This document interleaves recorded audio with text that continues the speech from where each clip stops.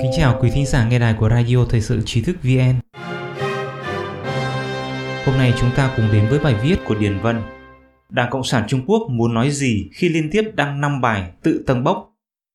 Trong khoảng thời gian từ ngày 18 đến 24 tháng 8, cơ quan ngôn luận của Đảng Cộng sản Trung Quốc là tờ Nhân dân Nhật báo đã đăng loạt 5 bài bình luận tự phô trương bản thân bằng những lời dối trá, dài dòng, dùng lá bài Trung Quốc, người Trung Quốc, văn hóa truyền thống để tiếp tục lừa gạt thế giới tin rằng Đảng Cộng sản Trung Quốc yêu hòa bình và không hề nguy hiểm.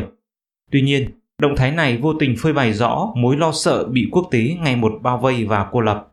Tiêu đề chung cho loạt bài là Đảng Cộng sản Trung Quốc và nhân dân trên hành trình vĩ đại, trong đó chia 5 phần gồm: 1. 100 năm mưa gió, lịch sử và nhân dân đã lựa chọn Đảng Cộng sản Trung Quốc. 2. Đặt nhân dân lên trên hết, Đảng Cộng sản Trung Quốc không có chút lợi ích đặc biệt nào. 3. Cách mạng tự cường, được nhân dân hết lòng ủng hộ. 4. Thế giới một nhà, chung tay xây dựng vì tương lai nhân loại. 5. Đương đầu với thách thức, phấn đấu vì sự nghiệp tiến bộ của nhân loại. Tại sao Đảng Cộng sản Trung Quốc lại vội vã giải thích? Truyền thông đảng nói, tuy nhiên, hoàn cảnh quốc tế đang ngày càng trở nên phức tạp hơn, bất ổn hơn và rõ ràng chủ nghĩa bảo hộ, chủ nghĩa đơn phương và chủ nghĩa dân túy ngày càng gia tăng. Tư duy bá quyền và hành vi bắt nạt ngày một trầm trọng. Thế giới làm sao vậy? Nhân loại phải làm sao đây? Chính quyền Đảng Cộng sản Trung Quốc đưa ra các tội danh chủ nghĩa bảo hộ, chủ nghĩa đơn phương, bắt nạt làm cớ cáo buộc Hoa Kỳ chống lại Huawei. Tuy nhiên, họ không dám đề cập đến hành vi lâu nay của mình như gián điệp, ăn cắp trí tuệ, không cần thừa nhận hoặc xem xét. Họ mù quáng yêu cầu các quốc gia khác mở cửa cho họ. Khi Hoa Kỳ và thế giới nhận ra rằng lợi ích của mình đang bị tổn hại và quyết định bít các lỗ hổng, Đảng Cộng sản Trung Quốc liền tấn công họ và cáo buộc đối phương là bá quyền. Đảng Cộng sản Trung Quốc than vãn, thế giới làm sao vậy? Bởi vì ngày càng có nhiều quốc gia bắt đầu nhận ra bản chất và sự đe dọa từ Đảng Cộng sản Trung Quốc, chống lại Đảng đã dần trở thành xu hướng chung trong cộng đồng quốc tế. Đảng Cộng sản Trung Quốc không lo lắng cho nhân loại mà thực sự đang lúng túng tự hỏi, phải làm sao đây? Đảng Cộng sản Trung Quốc có thực sự đang muốn duy trì hòa bình thế giới? Các bài xã luận tuyên truyền trên cũng lần nữa cố tình gộp chung Trung Quốc và Đảng cầm quyền, che giấu mưu đồ đằng sau cái gọi là ý chí quốc gia. Theo tác giả, một số người trên thế giới lo lắng rằng Trung Quốc sẽ đi theo con đường nước mạnh phải làm bá chủ. Một số người đã đưa ra cái gọi là thuyết đe dọa từ Trung Quốc. Trên thực tế, trong 2 năm qua, các chính trị gia như Phó Tổng thống Hoa Kỳ và Ngoại trưởng Hoa Kỳ đã rất mạnh mẽ trong việc tách bạch Trung Quốc khỏi Đảng Cộng sản Trung Quốc. Điều này thể hiện rất rõ ràng trong nhiều bài phát biểu đề cập đến mối đe dọa từ Đảng Cộng sản Trung Quốc hơn là mối đe dọa từ Trung Quốc. Đảng Cộng sản Trung Quốc giả vờ không biết gì, cố gắng bóp méo nhận định đúng sai của Hoa Kỳ thành tâm lý hẹp hòi ngăn cản bước tiến của Trung Quốc. Truyền thông đảng nhận xét, tích cực tranh thủ môi trường quốc tế hòa bình để tự phát triển và sử dụng sự phát triển của chính mình để duy trì tốt hơn hòa bình thế giới, thúc đẩy sự phát triển chung, luôn là ý chí quốc gia kiên định của Trung Quốc. Đảng Cộng sản Trung Quốc có thật tâm muốn thế giới hòa bình? Trong nhiều năm, Đảng Cộng sản Trung Quốc đã hậu thuẫn mạnh mẽ kinh tế cho các chế độ độc tài Bắc Triều Tiên và Iran, sử dụng họ như các con bài mặc cả để mở rộng ảnh hưởng chính trị của mình, đồng thời thúc đẩy họ đối đầu với Hoa Kỳ và củng cố liên minh tà ác. Đằng sau những vụ khủng bố và bạo động các khu vực trên thế giới luôn có bóng ma Đảng Cộng sản Trung Quốc. Năm 1999, 2 sĩ quan quân đội Trung Quốc là đồng tác giả cuốn sách Chiến tranh không hạn chế công khai đề xuất chiến lược chiến tranh đột phá tất cả quy tắc và ranh giới cuối cùng để đánh bại Hoa Kỳ. Năm 2016, ra mắt cuốn sách phiên bản chỉnh lý, tác giả cho rằng chiến tranh mạng, chiến tranh tài nguyên, chiến tranh truyền thông, chiến tranh tài chính, chiến tranh văn hóa đều sẽ tạo ra những chiến trường khốc liệt trong tương lai. Thực tế cho thấy, Đảng Cộng sản Trung Quốc đã phát động chiến tranh không hạn chế chống lại tự do ở nhiều khu vực. Ví dụ, trong những năm gần đây, tình báo và truyền thông phương Tây liên tục vạch trần và lên án các cuộc tấn công mạng của tin tặc Trung Quốc. Các cơ quan chính phủ, công ty tư nhân, công ty quân sự và bệnh viện ở Hoa Kỳ, Úc và châu Âu đều đã bị xâm nhập. Theo tuần báo Le Point của Pháp, kể từ tháng 3 năm nay, nhiều bệnh viện và cơ sở dữ liệu y tế ở châu Âu đã bị tấn công bởi các tin tặc quy mô lớn từ Trung Quốc. Tuần báo dẫn lời truyền thông nước Pháp cho biết mục đích của họ là đánh cắp thông tin bệnh nhân viêm phổi Vũ Hán, thông tin y tế và phương pháp điều trị cụ thể ở châu Âu để so sánh với các ca bệnh ở Trung Quốc nhằm phân tích xu hướng lây nhiễm virus trên thế giới. Bắt đầu từ ngày 1 tháng 7, Đảng Cộng sản Trung Quốc khăng khăng thực hiện Luật An ninh Quốc gia phiên bản Hồng Kông. Điều 38 của luật này chính là tham vọng muốn quản lý thế giới. Sự kiện đã gây náo động trong cộng đồng quốc tế. Cuối tháng 7, theo luật này, cảnh sát Hồng Kông đã truy nã 6 cư dân Hồng Kông ở nước ngoài, bao gồm một công dân Mỹ và 2 người tị nạn ở Anh và Đức. Vào ngày 10 tháng 8, cảnh sát Hồng Kông đã bắt giữ 10 nhà hoạt động ủng hộ dân chủ, trong đó có tỷ phú Lê Chí Anh. Hơn 200 cảnh sát ập vào tòa nhà của Apple Daily để khám xét. Khủng bố trắng tràn ngập trên đất Hồng Kông. Ngày 21 tháng 7, Bộ Tư pháp Hoa Kỳ truy tố Lý Hiểu Vũ, Lý Xiao Yu và Đồng Gia Trí, Tùng Chia Zhi thuộc Sở An ninh Quốc gia Quảng Đông, cáo buộc đánh cắp một lượng lớn dữ liệu từ các công ty công nghệ cao và cố gắng đánh cắp bí mật vaccine virus corona mới.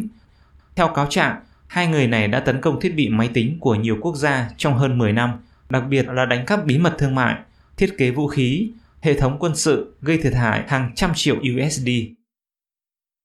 Ngày 31 tháng 7, Bắc Kinh chính thức tuyên bố ra mắt hệ thống định vị vệ tinh toàn cầu Bắc斗 3, Pấy Đầu 3. Một bài báo trên tờ Khoa học Trung Quốc tiết lộ chiến lược sử dụng hệ thống Bắc斗, so sánh với thuộc tính quân sự của hệ thống định vị toàn cầu GPS Hoa Kỳ, nói rằng GPS của Hoa Kỳ đã đóng góp vào chiến tranh của nhân loại như tấn công phẫu thuật một cách chính xác, surgical strike, vô hiệu hóa mục tiêu cố định, đánh chặn đầu và các thuật ngữ mới khác. Đồng thời còn nhắc tới, một khi chiến tranh xảy đến, chỉ cần vô hiệu hóa hệ thống GPS của đối phương, cuộc chiến đương nhiên sẽ không còn cân xứng. Bài báo tuyên bố, việc hoàn thành hệ thống Bắc斗 3 có nghĩa là Trung Quốc không chỉ có thể làm mọi thứ như GPS có thể làm mà còn có thể hoàn toàn không chịu ảnh hưởng và không chịu kiểm soát bởi các bên. Ý nghĩa đối với quốc phòng và an ninh quốc gia là rất quan trọng. Trung Quốc một mặt tích cực tìm kiếm, thu mua lại các kênh truyền thông nước ngoài, sử dụng các tổ chức sinh viên hải ngoại, tham gia mặt trận thống nhất, hỗ trợ thu thập thông tin tình báo. Một mặt để nhân viên ngoại giao vu khống Hoa Kỳ và các quốc gia khác là nguồn gốc phát tán virus. Những hành động này đều nằm trong chiến thuật chiến tranh không hạn chế. Mục đích là xuất khẩu tư tưởng của Đảng Cộng sản Trung Quốc, đàn áp quyền tự do ngôn luận, truyền thông và học thuật phương Tây, gây suy yếu sự ổn định của xã hội tự do. Tất cả các phương thức độc hại trên đều đe dọa an ninh thông tin và an ninh quốc gia của các quốc gia khác. Đây chẳng phải cũng đang đe dọa đến hòa bình thế giới sao? Đảng Cộng sản Trung Quốc đang mưu cầu hạnh phúc cho nhân dân.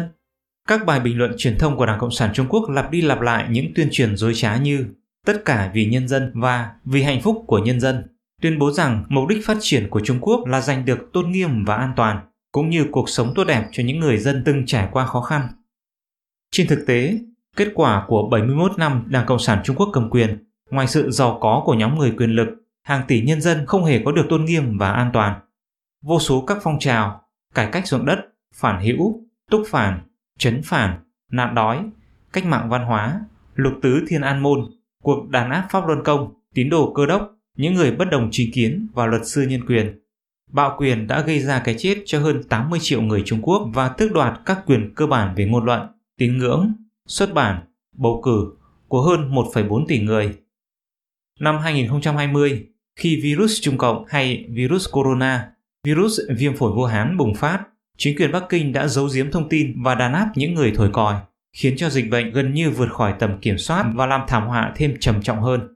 Những người dân Vũ Hán yêu cầu chính quyền bồi thường đã bị quản thúc và không có cách nào để khiếu nại. Từ tháng 6, 7, 27 tỉnh, thành phố và huyện ở Trung Quốc đã xảy ra lũ lụt nặng nề chưa từng thấy. Thảm họa ở một số khu vực hoàn toàn là do xả lũ. Hơn 60 triệu người trên khắp đất nước bị ảnh hưởng bởi thiên tai. Số lượng người thiệt mạng không thể thống kê chính xác. Thiệt hại về tài sản như nhà cửa, đường xá, cầu cống, đất canh tác lên tới hàng trăm tỷ nhân dân tệ. Dưới bóng tối của dịch bệnh và lũ lụt, Đảng Cộng sản Trung Quốc vẫn tăng cường giám sát dân chúng và tiếp tục vi phạm nhân quyền. Các nhà báo công dân, luật sư nhân quyền và các học giả có chính kiến lần lượt bị bắt. Giấy phép của họ bị thu hồi và bị sa thải một cách vô lý. Vài ngày trước, một cư dân ở Thường Châu, Giang Tô, tên là ông Kim Muội đã tìm kiếm sự giúp đỡ từ thời báo Epoch Times, kể về câu chuyện thương tâm của gia đình 3 người bị cảnh sát địa phương khủng bố. Bình luận viên tờ Nhân dân Nhật báo cho biết, Trung Quốc phát triển nền kinh tế nhanh chóng trong khi vẫn duy trì ổn định xã hội một cách lâu dài. Đây không chỉ là kỳ tích vĩ đại do Đảng lãnh đạo nhân dân Trung Quốc tạo ra. Truyền thông Đảng giấu nhẹm sự thật họ mù quáng cho khai phá khắp nơi, với cái giá hủy hoại môi trường sinh thái, hy sinh tài nguyên con cháu thế hệ sau sinh sống, vắt kiệt hơn 1 tỷ lao động làm phương tiện để tạo ra đại nhảy vọt kinh tế. Họ cho phong tỏa Internet, ngân sách dùng vào duy trì ổn định cao ngất trời vượt hơn cả dùng vào quân sự, dùng nắm đấm sắt để đối phó với nhân dân. Sự ổn định xã hội lâu dài được viết nên bởi một danh sách dài lê thê về áp bức và khủng bố. Bài báo còn đưa tin, con đường chủ nghĩa xã hội đặc sắc Trung Quốc dưới sự lãnh đạo của Đảng luôn nhận được sự ủng hộ rộng rãi và kiên định từ nhân dân Trung Quốc. Tuy nhiên, người dân không được tự do phát biểu trên Internet hoặc trả lời phỏng vấn báo chí truyền thông. Chính quyền không dám trao cho mỗi người dân phiếu bầu, không thể đưa ra các cuộc thăm dò ý kiến thực sự. Loại ủng hộ rộng rãi này có thể thuyết phục được ai? Chính quyền Đảng Cộng sản Trung Quốc hiểu nếu không đem tổ chức ràng buộc với Trung Quốc và nhân dân Trung Quốc thì nó không có gì để nói. Nên ngay cả trong thâm tâm biết, mọi người đều biết nó đang nói dối. Nó cũng phải tự tiêm cho mình vài mũi máu gà, dối trá để tạo sự tin tưởng một cách hoang tưởng. Nỗi sợ hãi lớn nhất của Đảng Cộng sản Trung Quốc. Ngày 23 tháng 7, trong một bài phát biểu tại California, Ngoại trưởng Mỹ Pompeo nói nếu thế giới tự do không thay đổi Đảng Cộng sản Trung Quốc, thì Đảng Cộng sản Trung Quốc chắc chắn sẽ thay đổi chúng ta. Thay đổi Đảng Cộng sản Trung Quốc chính là giúp nhân dân Trung Quốc giải thể Đảng Cộng sản Trung Quốc và xóa bỏ chế độ chuyên chế. Lời kêu gọi này từ Hoa Kỳ đã gây ra nỗi sợ hãi lớn nhất của Đảng Cộng sản Trung Quốc. Truyền thông Đảng tuyên bố Đảng Cộng sản Trung Quốc và nhân dân Trung Quốc cũng kiên quyết phản đối những nỗ lực phi thực tế nhằm thay đổi Trung Quốc và kiên quyết phản đối việc tạo ra cái gọi là chiến tranh lạnh mới. Thực tế là Đảng Cộng sản Trung Quốc phản đối, nhân dân Trung Quốc ủng hộ bằng cả hai tay và Đảng Cộng sản Trung Quốc không có quyền đại diện cho người dân Trung Quốc. Đảng Cộng sản Trung Quốc trông có vẻ to lớn và khó lung lay, nhưng thuyền đỏ bên trong từ lâu mục nát, không ai còn tin vào chủ nghĩa cộng sản. 90 triệu đảng viên Trung Quốc đều đang sống thân tại Tào Doanh, tâm tại Hán. Nhiều người đã ra khỏi Đảng, trong tâm đã cắt đứt với Đảng. Thật tâm rũ bỏ bóng ma đỏ, số nhiều đang tìm cách đào thoát nhằm không phải chịu cảnh bị chôn vùi cùng Đảng Cộng sản Trung Quốc.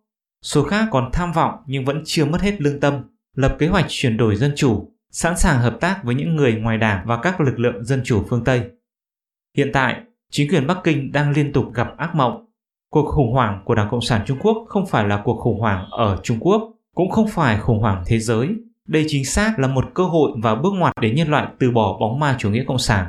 Hiện tại, chính phủ và người dân các nước đang đứng trước ngã rẽ, đi theo Đảng Cộng sản Trung Quốc hay ủng hộ chính nghĩa. Quý thính giả có thể truy cập vào trang web tri thức vn.org hoặc tải ứng dụng mobile Trí thức VN để đọc được nhiều bài viết của chúng tôi hơn. Một lần nữa, xin cảm ơn quý vị đã đồng hành cùng Trí thức VN. Đừng quên nhấn subscribe, đăng ký kênh của chúng tôi và để lại bình luận ở bên dưới. Xin chào và hẹn gặp lại!